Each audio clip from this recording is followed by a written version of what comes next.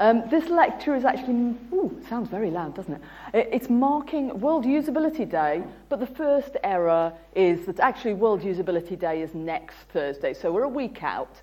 And if you're interested in these kinds of topics, then do look up all the events that are happening next week to mark the fact that we're trying to think about the usability of the technologies that we work with on a day-to-day basis. I'm just a week early because there are no lunch hour lectures next week. So I'm going to start by asking you all a question, and you're not allowed to shout out the answers at this moment, so I encourage you to please raise your hands when I suggest the answer that you most closely agree with. And the question is, who should be held accountable in this incident? And I realise you can't read all the words there, and I've just realised that I can't read them all either. But anyway, it's a case of a nurse making an error with a piece of medical technology. The nurse turned off the life support machine at a patient's house, and what the article says is that he had set up a video camera in his home because he was worried about the care, the quality of the care that he was receiving. And what it says is that footage installed only a few days after this video equipment was installed showed the nurse fiddling with the ventilator before a high-pitched warning tone indicates that it's been switched off. And the patient is left fighting for his life for quite a few minutes while she tries to work out how to turn it back on again, and cannot do so until some paramedics arrive. So the question to you in this kind of incident, and this one happened about a year ago, is who should be accountable? Who should take responsibility for that kind of thing happening? Should it be the nurse herself? How many think that the nurse should be held personally accountable for what she did here? Probably about a quarter of you. Who thinks that the agency that employed her and sent her out into patients' homes like this should be held accountable for it? Again, about a quarter, I would say. Who think it should be the NHS Trust that employed this agency to do it? Rather fewer of you, I would say there. What about the designers of the life support equipment? About a third, slightly more. Okay, so you've come to a technology design lecture, and quite a few of you are clearly of the view that the manufacturers should at least be partly held responsible.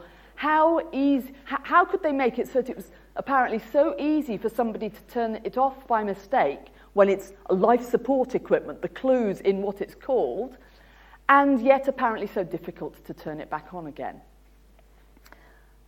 I'm going to argue that we all make mistakes, possibly not quite of that kind, where we can only assume that she didn't quite understand the technology that she was working with, but that most of us, at least, make mistakes quite often. How many of you have ever either left, I don't need shows of hands just yet, but how many of you have ever left your chip and pin card in the machine or started walking away and then gone, oops, I forgot that? Yeah, I'm seeing hands there. So, it's an example of something that a lot of us do. We could think of lots more examples of the same kinds of things. Dialing a phone number, I don't know how well you can see it, but the phone number on the pad and the phone number that's just been entered are subtly different. And so this person is now is about to speak to the wrong person. I've certainly made the mistake where I have two good friends called Mary, and I phoned the wrong Mary one day. I'd memorized their phone numbers, I just rang the wrong one. That pink load of laundry, isn't it so embarrassing when all your clothes come out a slightly strange shade because you accidentally put something in with the wash? Or that interesting dietary preference of orange juice on your cornflakes. Love that one. Or driving off, leaving the petrol filler cap on the roof of your car. Who in this room has never made any mistake of any of those kinds? Talk to you later, Paul. So we all have a tendency to make these kinds of errors. And I speculate, at least, that these kinds of errors have been around for centuries. Of course, Neolithic man didn't have chip and pin machines, and didn't have mobile phones and credit cards and those kinds of things. So probably had a different range of ways that they could make these kinds of errors, possibly throwing the axe on the fire by mistake. But almost certainly people made these kinds of mistakes, from the dawn of man. And the ways that the systems that we're working with are designed can often provoke or reduce the probability of error. And I'll illustrate that claim with quite a few examples in a few minutes. The design can make it more or less easy to spot that an error has happened, more or less easy for you to recover from that error, more or less catastrophic in terms of the kinds of consequences that might occur from that error. The photo I've got here is one that's taken from a series from the building of the Chrysler building in New York. I don't know how many of you have seen that series of photos, but some of them are frankly terrifying. People sitting up on beams 50 stories in the air eating their sandwiches with no visible means of making sure that nothing bad happens. And certainly, when something bad happens there, the consequences are catastrophic, and what's more, it's going to be very hard to recover from.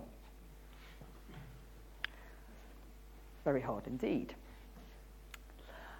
But design can help us. A few minutes ago, we had the petrol filler cap on the roof of the car.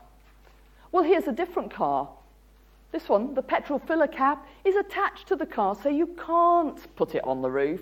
You might drive off leaving it open, but you're not going to have lost the cap. It'll still be there. Similarly, in supermarkets, the supervisors will generally have the keys for the tills attached to their waists so that they can't actually leave the keys behind. They can't leave the till unlocked. That's, again, a physical connector that helps people not to make mistakes. We have other ways of stopping them. Reminders such as beeps and lights that help people to see what might be the right thing to do. In this case, at this point, you want to open the door, you don't want to close it, so the open light is put on. Sometimes you can think about the structure of the tasks that you're working with. So when people go up to an automatic teller machine, they will typically be thinking, usually, about getting money out. That's the most common reason for people going to these machines. And so, at one time, when I was a little girl, that was a very long time ago, the ATMs were designed such that it gave you your money and then it expected you to get your card back. And lots of people forgot their cards because they'd gone to get money, they got their money, they walked away. And of course, actually, that's a worse error because your card is, in a sense, a key into your bank account. So forgetting that is actually quite a bad error. So in more modern machines, certainly in the UK, they've restructured it so that you have to take your card back before it gives you your money. And occasionally when I use this example, people will say, I've still managed to forget my money. But that's much less common, and because that's the focus of your task. And also, it's much less catastrophic. It just means you've lost £20 as opposed to losing the card that gives access to your entire bank account. And I added a postscript here of another kind of way of avoiding errors, which is active monitoring from systems. And this is an example that I saw in the newspaper last weekend, which goes back to the fuel cap example from earlier. Apparently, if you buy the right kind of car, you can now get a fuel cap that recognises the right fuel as standard. So no more putting petrol in a diesel engine or diesel in a petrol engine. And yes, we have done that. And yes, it's very expensive to fix. So we make all these kinds of mistakes. The literature on errors of these different kinds often splits it into two kinds. Slips. Oh, you can't see the banana skin properly. There's a very carefully masked banana skin on the back of that slide. Never mind.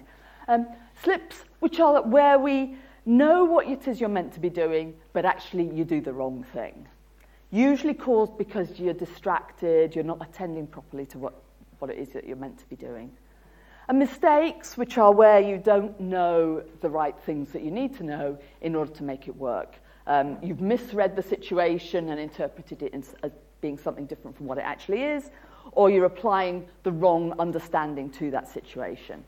And of course, even with that categorization, life is not completely simple. We're often working with incomplete information, having to make a best guess, looking back sometime later and going, perhaps that wasn't the best course of action.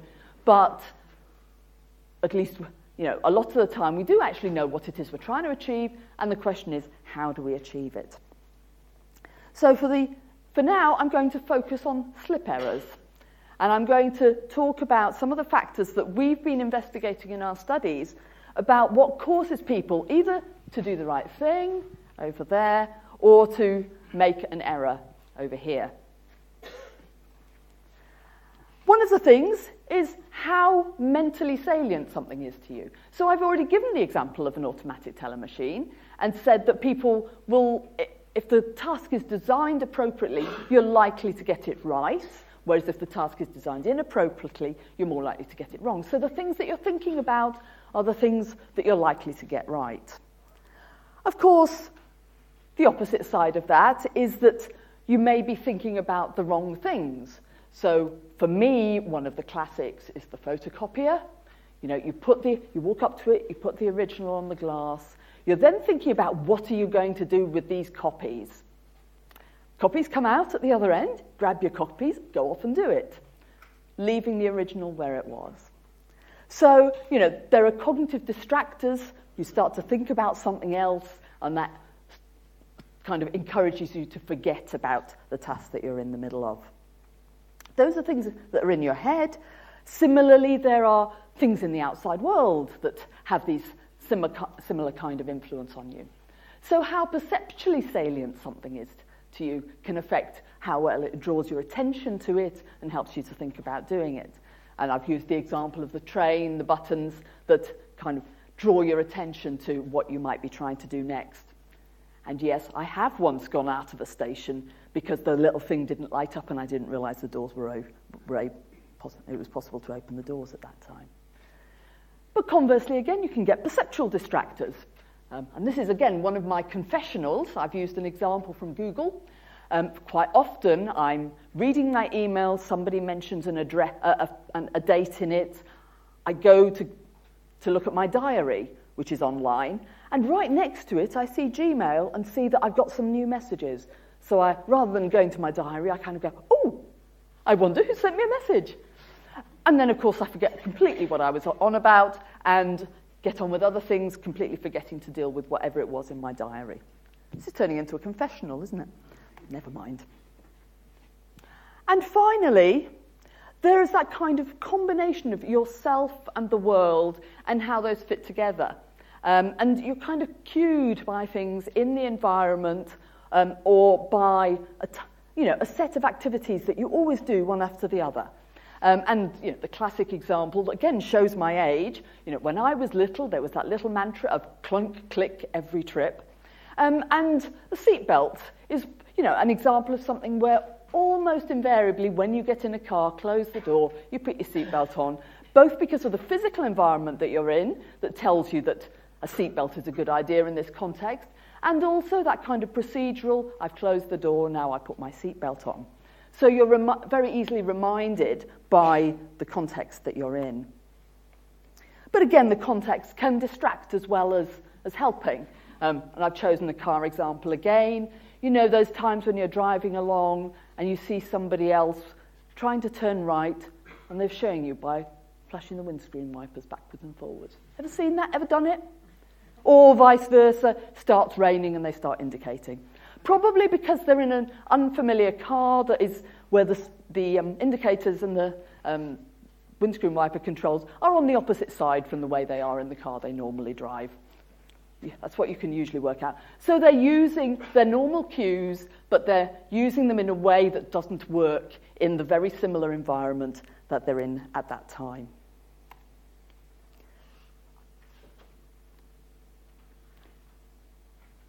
If the world was that hard, though, to work with, we'd be making mistakes probably half the time.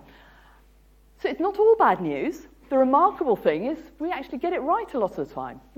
We all manage to turn up here on the right day at the right time, I assume, because you haven't walked out. Well, a couple of people did, but they probably got it wrong. They're the ones who made the mistake. We did a study a while ago of people's use of chip and pin machines when they first came in this country, and there were lots and lots of stories going on around about how many people were forgetting their cards when the new chip and pin machines were introduced. And actually, what we found in that study was that there were very few mistakes, or very few people actually really got through to the point of forgetting their cards. And the student who was doing the observations came into my office and went, "Anne, this is a real problem. I'm not getting the data I was expecting. I'm finding people are putting their finger on it to remember it, or they're holding their wallet next to it until they put the card back in the wallet, or they're patting their pocket as they leave to make sure they've got their cards." So what we realised then was that people were developing a set of personal resilience strategies that helped them not to forget their cards in these contexts. And in fact, she interviewed a few people as they walked away, making sure ethics didn't get close enough to interfere with anybody's privacy.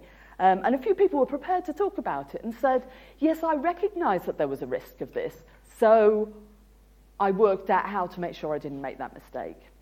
And there were a few other people that she interviewed who obviously either had got very close to forgetting their card or actually had forgotten it. And when she interviewed them, they said, "Oh, no, it's not a problem, it's not a big deal." So it seems that people who recognise that there's a problem or potential risk will invest in finding ways of sorting that out, and people who don't recognise there's a problem may not invest their effort in the same way. One of my other students has recently been doing studies about home dialysis machines, and one of the lovely examples that he found was somebody who stuck a little sticker on the top of the device there, which says, "Remember to set sodium to 138.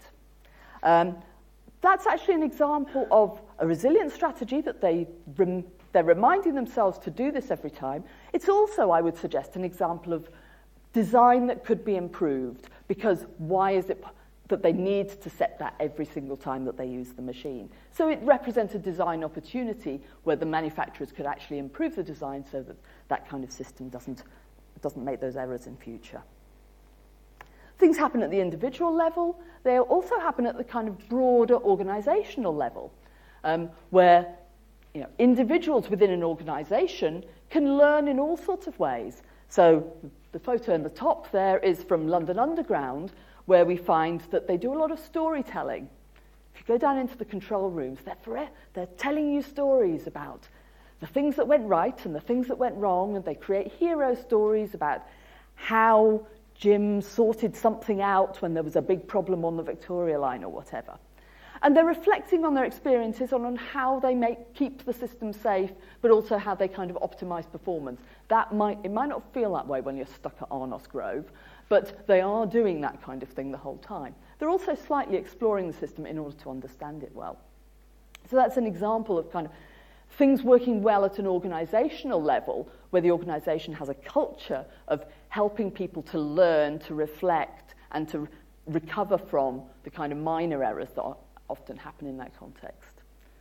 Organizational resilience is also evident when people work together well, have good communications, and observe each other, make sure that each other are doing the job well, where they share responsibility and where they put in barriers to stop little problems turning into big problems.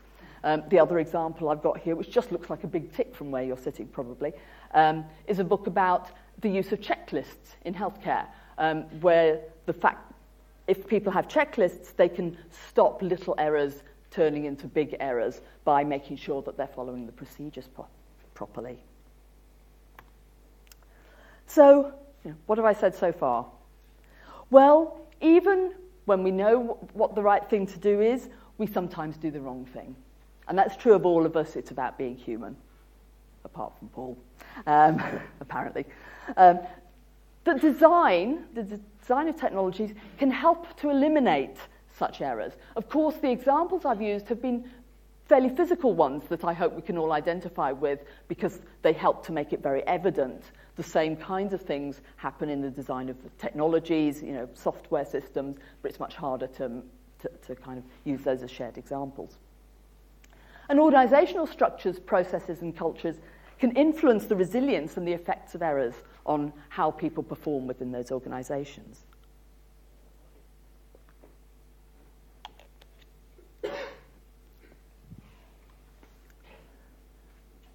So mostly so far, we focused on fairly general things, leaving your filler cap behind or pouring orange juice on your breakfast cereal.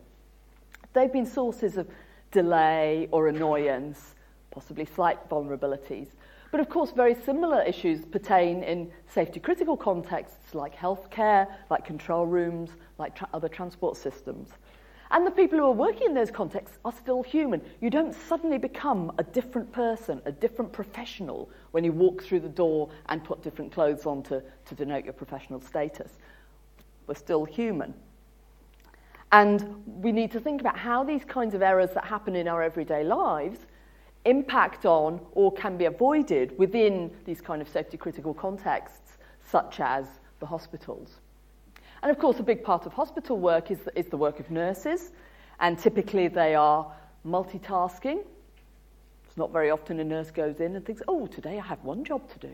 No, today I have lots of patients to deal with, lots of interruptions, lots of alarms going off, people to feed, people to administer drugs to, interruptions as patients call, etc.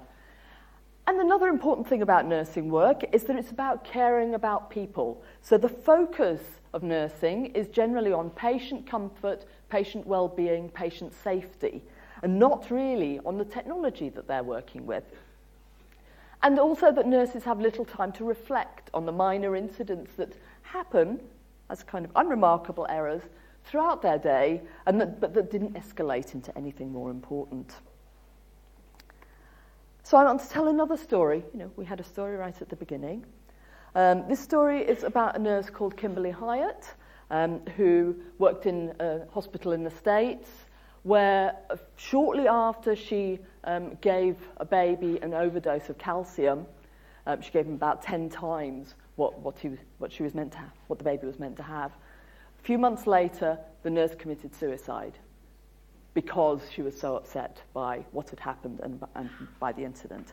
And again, all I have to show you is, newspaper articles, websites. And that's kind of significant and kind of important. What we know is that the baby died and the nurse died. We know that there was an investigation carried out, but that investigation has never been made public. In other words, we know very little about what actually happened. I can give you the sensational headline, but I can't tell you what we learned from that. And that, to me, is a problem. So that involved administration of a drug.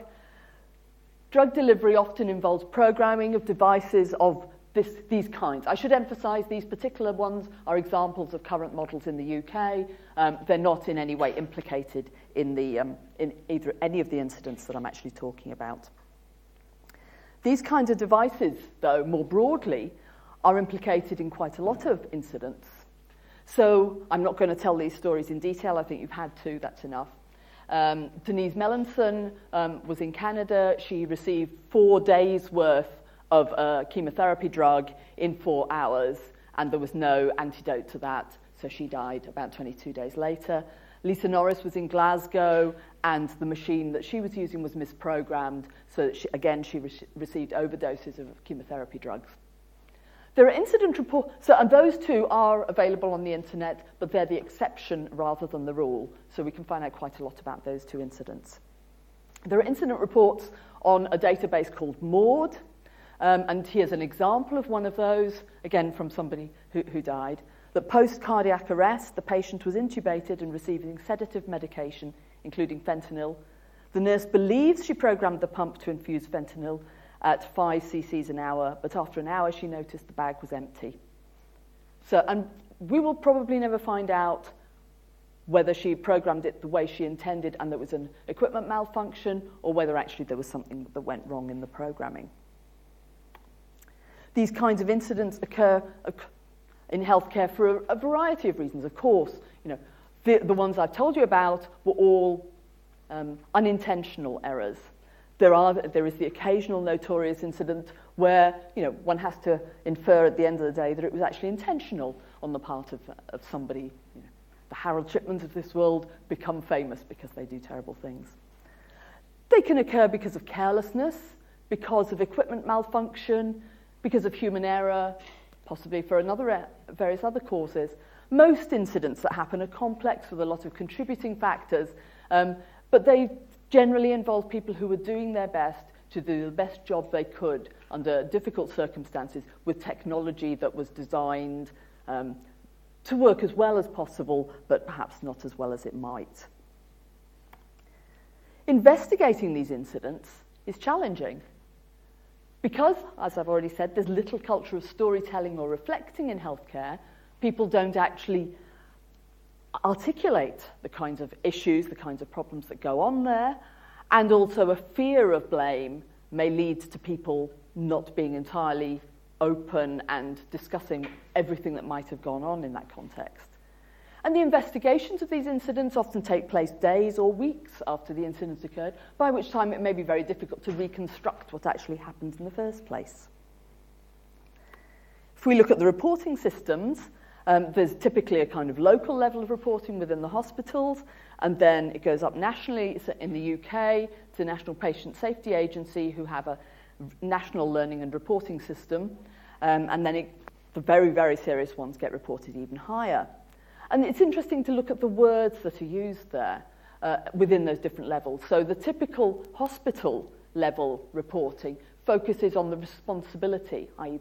kind of the accountability of people, whereas the NRLS focuses on openness, on learning, but of course you can only learn based on the data that you've already got by that point.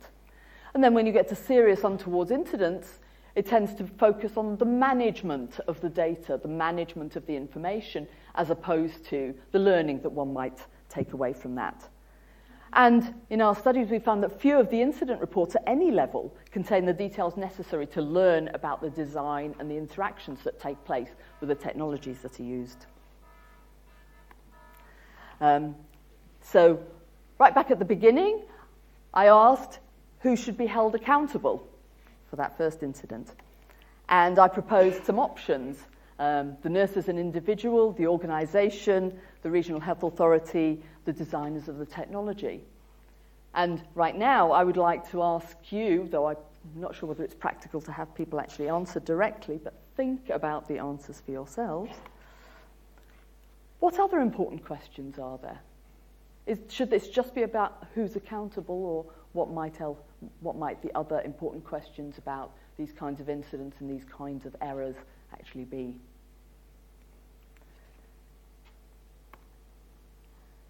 Okay, so probably made this slightly shorter than it needed to be. I was so worried about running over time.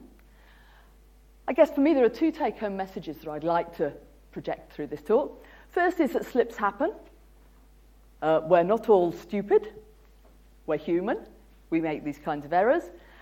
So I encourage you to think about the designs of the systems that you interact with and how they might support you better. Could they be redesigned to help you to not make the kinds of mistakes that they're prone to at the moment? And are there resilient strategies that you can develop to help you to work with the technology more effectively? I've given some examples of that as well in the talk. I would also argue that a blame culture inhibits learning, that it makes errors more likely and it makes their consequences worse. And so we need to think about how we deal with errors in organizational contexts such that we can make those, reduce those as far as possible. Okay, that's the end of the talk. I would like to bring to your attention particularly the first of the websites that I've put up here. www.errordiary.org is it's a website, lots of Twitter feeds where it's a confessional site where people can report the kinds of mistakes that they make in everyday life so that we can start to build up an even richer understanding of the kinds of mistakes, their causes, their consequences, and how we can use those in design. Okay, thank you.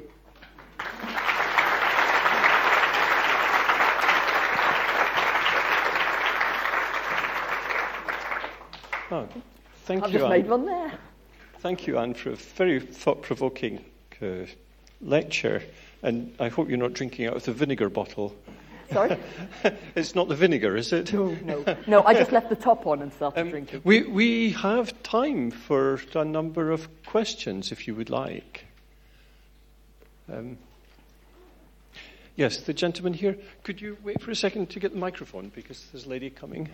Yeah. Thank you. Is there an optimum value in the provision of warnings and instructions?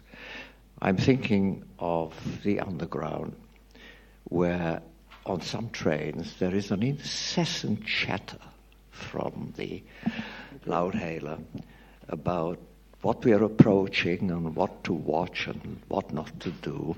And it's not only annoying, it's counterproductive. Has anyone measured the amount and nature of information provided and the efficacy of the provision? That's a very good question, though. It's not specifically about the errors. Of course, the question about how we're informed about the state of a system is also an important question. And I'm not sure whether anybody's actually done studies, to be honest, of the effectiveness, the timing, the content of those kinds of messages. Of course, if it was a message that actually required people to act in order to avoid something worse happening, then I think it would probably be important that it was clear and timely. But I'm afraid I can't directly answer your question. It's a good one, though. Okay. We have a gentleman at the very back.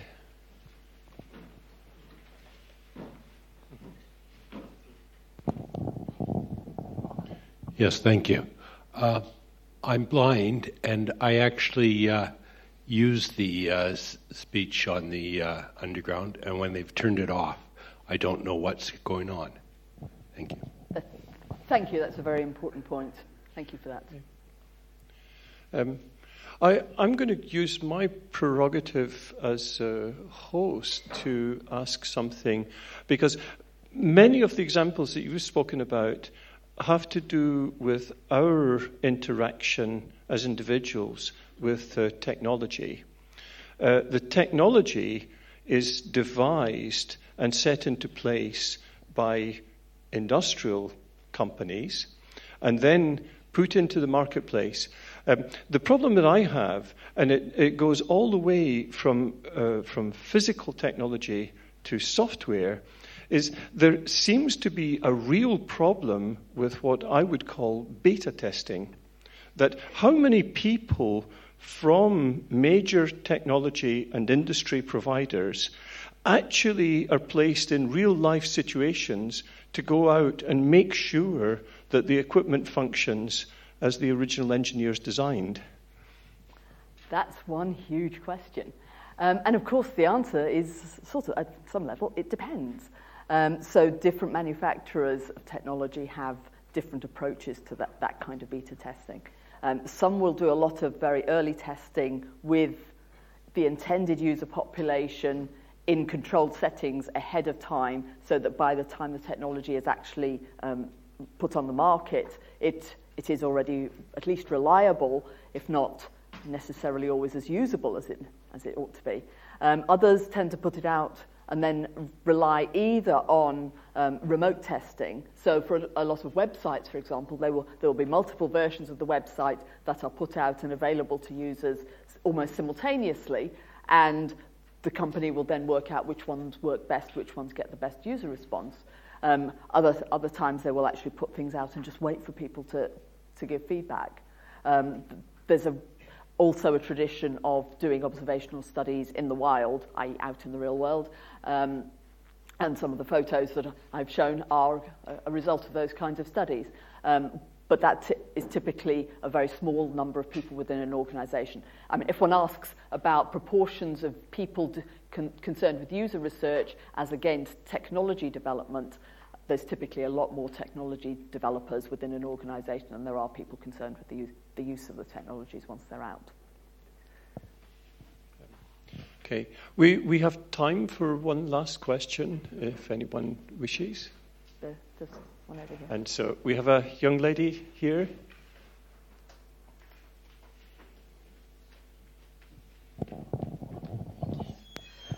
You mentioned all the different reasons why nurses and other professionals in the medicine industry are under a lot of pressure and how that impacts on a daily basis on their jobs. I'm wondering to what extent you think there's a need for alternative practices, alternative methods and approaches from different areas of life, different disciplines as well, in the medicine profession and workplace, in the NHS in particular, in order to solve some of those mistakes that keep happening. So, I mean, there are quite a lot of procedures that are defined and established within the health service. The extent to which those procedures are or are not followed in practice is highly variable. And I think part of the challenge there is to define procedures that work for the nursing and other clinical staff, as well as working for the people who are concerned about accountability, so that actually the procedures that are defined are ones that nurses can adhere to and feel inspired to adhere to, as opposed to being ones that are imposed by people who don't actually fully understand the job and the context within which people are working. Does that answer the question, at least partly? Okay, we have time for one very last quick one. There's a lady at the back. Okay. Hello. What's your definition of carelessness?